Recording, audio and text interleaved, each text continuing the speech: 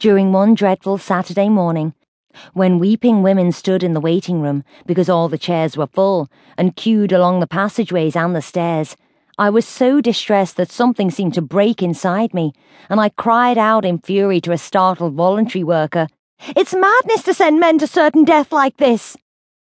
The words ran through the crowded, untidy room, and all the voluntary workers stopped their bustle and turned to stare at me. My weary colleague, Miss Evans, seated at her desk at the hub of the turmoil, put her hand over the mouthpiece of the telephone and said sharply, "Miss Forrester!" In the ensuing dead silence, I mumbled, "I'm sorry." I snatched up a pile of files and began feverishly to put them back on their open shelves, my fury unassuageable. The tears coursed down my cheeks. Why couldn't seamen have enough sense to stay ashore? I raged inwardly. Most of them had skills which would have given them protected jobs in war factories.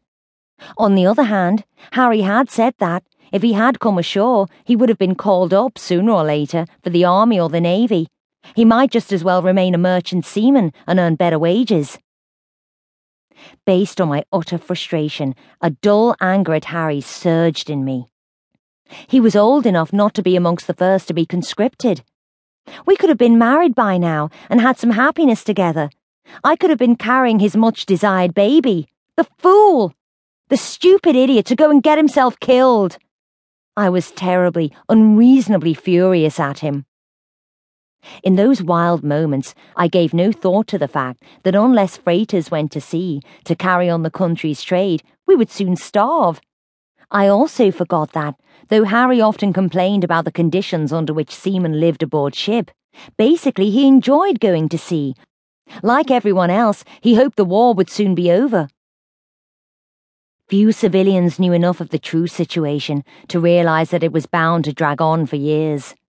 Wars are very easily started. The problem is in bringing them to a close.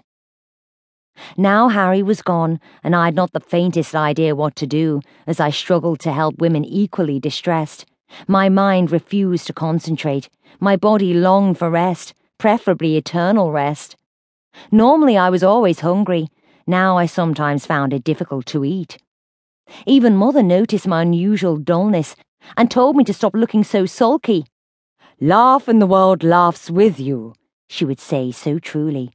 "Cry and you cry alone." "It's easier for her," I would think sullenly. "She's doing quite nicely now."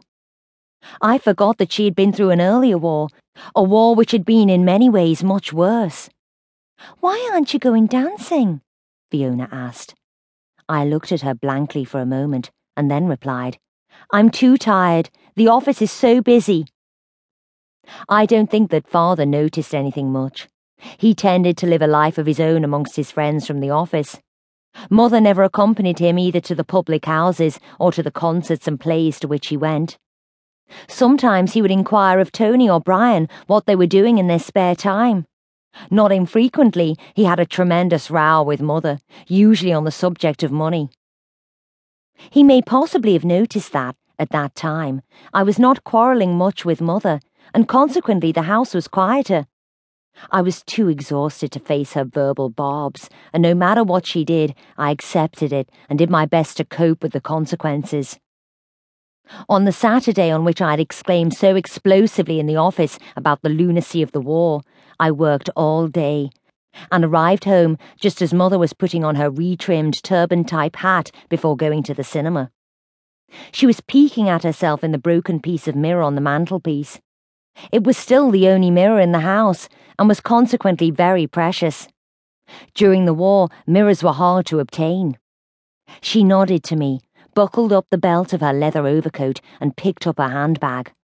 "Back at 11. She threw over her shoulder as she went through the back door. As I took off my own coat, I listened to the click-click of her high-heeled shoes on the stone flags of the back alley. I remembered how, as a child, I would lie in bed after Edith, our nanny, had tucked me up every